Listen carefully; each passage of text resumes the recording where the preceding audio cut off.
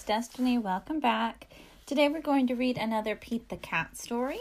This one's called Pete the Cat. Rock on, Mom and Dad. And like always, it's by James Dean. It's Monday morning, and Pete the Cat wakes up only to realize that he's running late for school. His alarm didn't go off. Oh no! This is definitely not how Pete wanted to start out the week. But Pete is not worried at all. He quickly gets dressed. He knows his parents are here for him. When he gets downstairs, Dad has already prepared breakfast. Better not skip breakfast. It's the most important meal of the day, says Dad. So Pete chows down on his cereal. Pete gets ready to leave the house. Aren't you missing something? Asked Mom. Pete almost forgot his backpack. Good thing Mom had it ready for him. He rushes out to catch his bus just in time. Pete is thankful to have his parents help him in the morning. Pete knows that Mom and Dad do so much for him. After Pete gets home from school, Mom helps him practice baseball. Pete is getting better and better every day with her help. Dad takes him to guitar lessons every week so that Pete can practice what he loves.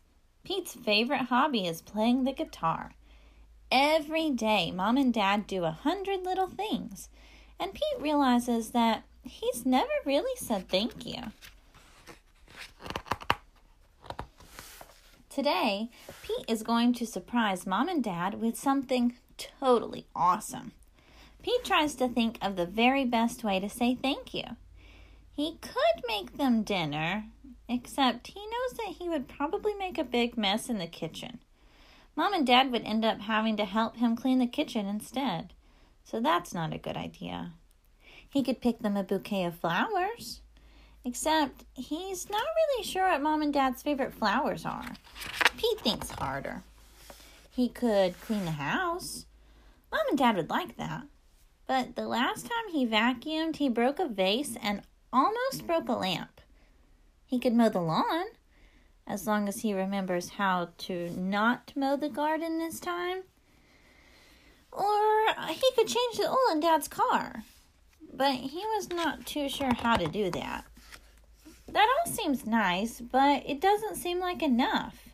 Pete really wants to do something special that they'll never ever forget. He wants them to know how thankful he is to have them around. Pete asked his big brother Bob for some help. Bob is the smartest guy that he knows. Bob will know what Pete should do. What can I do to tell Mom and Dad how much I love them? Pete asked. It doesn't matter what you do, Bob says. It's how you do it. So as long as it's from the heart, Mom and Dad will totally dig it. That gives Pete an idea. He knows exactly what to do to show Mom and Dad how grateful he is. There's one thing that Pete can do better than any other cat he knows. Rock out. So Pete sits down and writes Mom and Dad a song. Soon he's ready to perform the song, and it goes a little something like this. Mom and Dad, you are the best. I love you more than all the rest. Yes, I do. I cannot count all the things you do. I know it's all because of you. Yes, it is. That I love music and I love art and I love you with all my heart. Yes, I do.